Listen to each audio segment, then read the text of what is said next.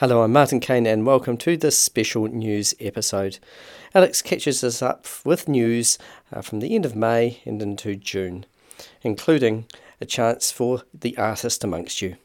Welcome to the New Zealand All That's Tesla podcast.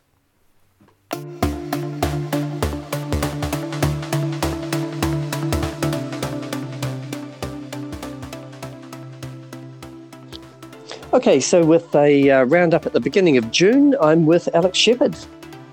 Hi, Martin. Thanks. Great to hear from you again. And you too, Alex. It's a bit rainy down here, but looking forward to hearing what you've been discovering over the last week or so. Oh yeah, clear, bright, sunny day up here. First off, I want to just make a small correction with regard to last news episode where we talked about the CCS conversion for Model S and X, and I may have implied that this would increase your charging rate, and the answer is yes, it does at hyperchargers, but at the Tesla superchargers, the pre-Raven Model S and Model X will not in fact charge any faster at a V3 than they will at a V2 supercharger. So I just wanted to sort of clear that up. It was pointed out to me by Ron Smits, who is an expert in vehicle charging, and I do maintain though that it is faster than using a CHAdeMO adapter. So overall we still recommend it. Okay, so we can expect to get in the vicinity of 120, 125 kilowatts from the pre-Raven one. Yes, that's right. And to clarify further, pre-Raven is sort of mid-2019, I believe, was when they started to reach our shores, the Model S and X. Excellent. Oh, great. Well, it's wonderful that people can touch base and just clarify or correct things if we get them wrong. That's Absolutely. Good. All right. So big news this week. Tesla has dropped its radar and is relying on visions instead. What's the story there? Yes, interesting one, that. The news came out a little while ago that Autopilot was switching to a vision system, and the graphics on the Tesla site that show the radar and vision coverage, those have now been quietly edited to remove the radar. And radar is also used for I want to say for phantom braking. Radar has the side effect of causing the phantom braking. So Elon came out on Twitter and said that phantom braking should finally be a thing of the past. And I believe that the radar is what you call a primary sensor for the Autopilot at the moment. So for us in New Zealand, that is, it uses the radar to check the distance from vehicles in front. Now, in the next few months, the systems will all switch over to using vision only, which means the cars produced won't have radar units anymore. I did read somewhere that this will only be for the US market at first, so the cars that are arriving in New Zealand now, they will still have radar sensors. But it caused what I think of as a bit of a knee-jerk reaction, and you may even have seen this on Stuff reported in New Zealand, which is that the Institute for Highway Safety in the States and Consumer Reports in the USA, they both downgraded Tesla models from their top pick status because the, quote, vehicles may lack some key advanced safety features, including forward collision warning and automatic emergency braking, end quote. I do think that's a knee-jerk reaction because obviously Tesla intends to provide those features using the vision-based system. And of course, this spreads like wildfire, this kind of news. Had you seen this mentioned, Martin? Yes, I had. I'd also seen a response from Tesla saying that, look, all that's happening here is while we've dropped down, we're only waiting to be retested, and that was apparently due to happen sometime next week. Yes, I'd expect them to move very quickly on this. I would expect that the vision-based system will be fully operational. And in fact, we had a tweet from Elon recently, it was just a few days ago, which stated that FSD 9 beta will be out in a couple of weeks now, and the subscription for FSD will start about the same time. I'm excited about that. As somebody who didn't purchase FSD, I would be quite keen at some point to try it. And I'd like to do that on a subscription basis. I also think that subscriptions are wise for services like FSD. I mean, I see it as a service, software as a service sort of thing, where you really want that subscription to travel with the owner. So if I sell my car and buy another Tesla, I want to have the subscription service continue on to that other vehicle. I don't want to have it factored into the sale price of the car. Yes, that makes a lot of sense to me as well. I'm lucky I purchased it in the early days when it was only a couple of $1,000s, so I'm happy to hold on and wait a bit longer. Oh, yes. I mean, that was a very good strategy as well. Don't get me wrong. I'm not saying nobody should have purchased FSD. I'm just saying that I think the subscription basis is a really good idea, even if it amounts to a higher sort of annual cost. I think as the technology is developing, probably a lot of us out there who'd like to just give it a go, quite literally, and see how useful it is. So, yeah, I hope they roll it out soon. I was going to say, talking about autopilot. Yes. My understanding is we're trying to keep the drivers in their seats, and are they starting to use a camera to spy on the driver? Are they? Yes, exactly. Thanks for leading into that, because that's, I think, an exciting piece of news. After those cases of people driving their cars from the back seat, Tesla are rolling out an update which uses the in-cabin camera to monitor the driver when autopilot is being used. Now, a few months ago, we had the news that the in-cabin camera footage was going to be used to see what had happened in the moments leading up to a collision. So I joked that if you were the sort of person that stuck a piece of tape over that camera, you'd want to take the tape off if you were going to have a crash, because Tesla were going to review that footage. Well, now you might want to take the tape off if you want to use autopilot, because starting with version 2021 4.15.11, the cabin camera will be used to monitor the driver during autopilot use. Now, of course, I don't have a cabin camera in my Model X. Any issues there? That's a very good point, Martin. To be honest, I don't know what Tesla intends to do there, but I would suggest that they may use the seat sensor, and they'll probably continue to use the steering wheel torque sensing to check that there's a person in the driver's seat. So it's been suggested to use the seat sensor many times in the last year or so, and I think they'll probably do that. But I can't say for certain. I don't actually know what their exact plan is. I'm also not all that clear on version numbering, to be honest. I always thought that it was the week and the sub-release, so there'd be 4.15.11. Now, I'm currently on 4.18.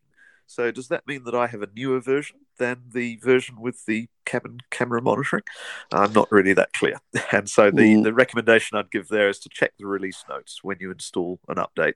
Just have a look through the release notes to see what's actually being included. It'll be interesting to see if it affects New Zealand as well, given that we haven't got the full self-drive. That's absolutely true as well. This may only be for the, as you say, the actual FSD that's been released over there, the FSD beta. All right. Next, for the artists amongst us, I understand you've got a palette that we can paint on. Is that right? Well, yes, thank you. And in fact, I must give credit to you for this, Martin, because you were the first to point this out. I've seen it subsequently online. Tesla tweeted that they're inviting art submissions. The address to send them to, gigaberlinart@tesla.com. So that's gigaberlinart. And if you send to that email address, supposedly they'll be included in a giant mural on the Giga Tesla Berlin Gigafactory. So I think that's quite exciting. I couldn't think of anything good to put there. What was it you came up with, Martin? There was something you... I thought of putting some trees up surrounded by... there are no trees on Mars. Use my referral code now. Yes. It's a bit of a conflict, isn't it, between looking after the Earth but also exploring, other planets and things. It's interesting. Now, look, Tesla's been busy with some patents. I noticed one about the Cybertruck, but there's some other ones coming up here. Yes, I was excited to see these patents. I'm always excited for Tesla news, and that's why we have this podcast part, really. So the patent applications were mainly about the Cybertruck. There were details of a user interface that switches modes between different tasks. So at the moment, the user interface doesn't really change that much in your Tesla. You have the music move up and down and things like that. But in the Cybertruck, it's going to change to show when you're hooking up a trailer, you get a better view from the cameras, or you'll get an overview of the day. When you first get into your car, it will show you your calendar and items like that. And so I think this is great. I think there's plenty of opportunity for user interface improvements. You have a very dynamic screen. You can change the whole thing if you want to. A rhetorical you there. But what I'm saying is there's room for a lot more customization for different tasks, I think. Have you ever felt that about your touchscreen, Martin? Have you ever wanted to use it differently? Look, sometimes I get frustrated when I couldn't find the T at the top and had to, change the menu. So, I tell you what I'd like to do. I'd like to be able to change some of the menu locations and, chuck some buttons around the place. That would be ideal. Yes. I'm glad you mentioned that. I find that using my... Oh, of course, you don't have this in the S or X, but in the 3, you can basically grasp the edge of the screen with your fingers and then use your thumb to operate the buttons along the lower edge of the screen. And this is good because obviously when you're in a moving car, the touch screen could be difficult to use unless you can stabilize your hand against the back of the screen. It's one of the reasons I like the Model 3 touchscreen rather than the ones that were flat in the dash.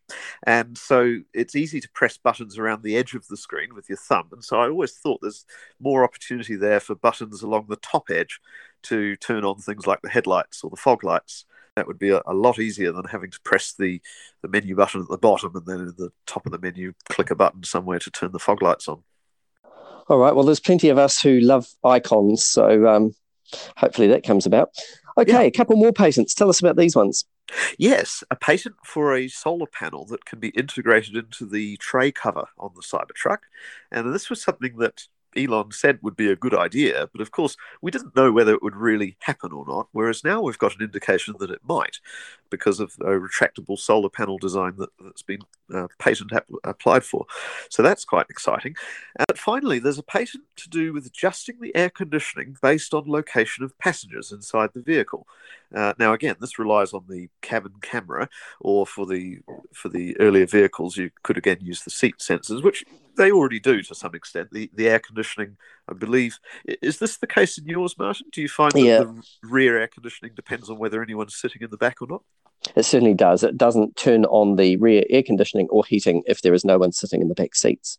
Right. Okay. So this will be extended a little so that the airflow from the front vents of the Model 3 and Model Y, because they're automatically controlled, those will depend on where the people are sitting in the vehicle, which I think is a good idea. I noticed this week that the airflow out through the steering wheel is very good at warming up the steering wheel. This is a benefit for those of us that don't have a heated steering wheel if you set your vehicle to precondition. And I've actually got a bit of a pro tip to do with the air conditioning system, which I'll record separately, so I'll get around to that shortly. It's just something I've noticed now that the colder weather is here. There's a trick for air distribution in the Model 3 and Model Y. Not that we have the Model Y in New Zealand, but I know there's a lot of us Model 3 owners, so I'll talk about that soon. All right, and talking about not having something in New Zealand, we don't have the Model S Plaid yet, but it has been spotted in the States. Yes, actually, thank you for reminding me. I implied that the Model S refresh versions were not far away, and the answer is they're not far away in the States. Still some way away for New Zealand. I think there was a date in 2023 quoted on the Tesla New Zealand website, so I do apologise if I got everyone's hopes up. But in the meantime, a Model S Plaid has been spotted in the USA, and this car has the yoke. And this is the first time we've seen a car out in the wild, as it were, with a yoke control. All the ones spotted previously have had a new style of steering wheel, but it's still been a round steering wheel, whereas now there's finally one with this yoke thing. What do you think of the yoke, Martin? Well, it's going to change the 10-2 position that we hold our hands. I've flown planes in the past. I have no trouble using a yoke, but I don't know, unless the car is going to be driving itself, I'd prefer to have the hands a little higher. That's an interesting point. I've not flown a plane myself, so hat off to you there. But I've driven, race cars and race situations, and often you're taught there a 2.25 hands position. So I think with today's steering requiring less turns lock to lock, you probably notice. The point is anyway that the yoke won't need to be turned very far during regular driving. The only time that you'd need to cross your hands over would be when you're parking or manoeuvring. So I predict that the yoke would be a bit of an acquired taste, shall we say, for low-speed manoeuvring. And I think the shape of the thing is a little bit funny as well, but it has to be rounded for safety reasons.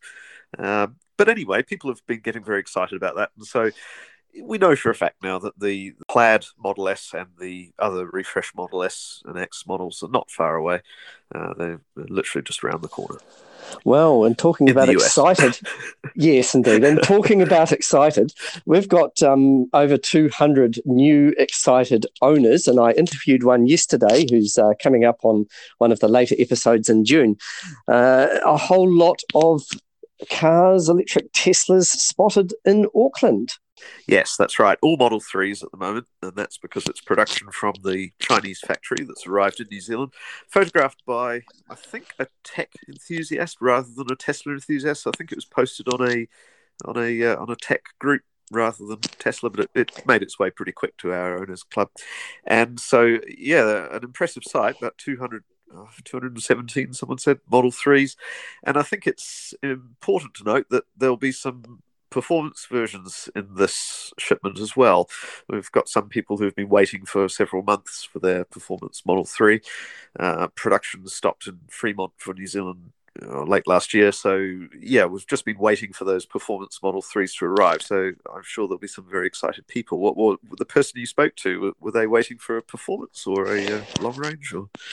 No, they were just going with the Standard Range Plus, moving up from a Leaf. Oh, great. Yes. Yep. Well, I still think the Standard Range Plus is an excellent choice. It's definitely the value option. And the fact remains that this topic came up again quite recently. Always talk about range anxiety and this sort of thing. And the fact remains that the SR Plus gets as close to its claimed range as the longer range versions do to their claimed range. So, I mean, ultimately, what I'm saying is it doesn't really matter what the actual range is. It's more a case of, will the car do what it says it will do? That's really more of a concern, I think. And the SR Plus is great in that regard. It really does what it says that it will do. So I think new owners will be very happy. That's wonderful news indeed. Alex, hey, look, thank you very much for the catch-up, and you're going to delve a little bit more deeply, if I remember, into one of those articles. It was Yes. I'll talk a bit more about air conditioning and how to adjust it, basically how to get the best out of what you've got in your Model 3. Yeah, I'll record that fairly soon. Of course, as always, remember people to get in touch with me if there's any suggestions or comments you have. alex@allthatstesla.nz. And yes, Martin, thanks for getting in touch with me again for the weekly catch-up. I look forward to talking again soon. No worries. Cheers, Alex. Thanks. Bye. Thanks, Alex, for your work there. We'll attach your air conditioning special bulletin to the next episode, which I think is Greg Trounson, and that'll be released on Sunday.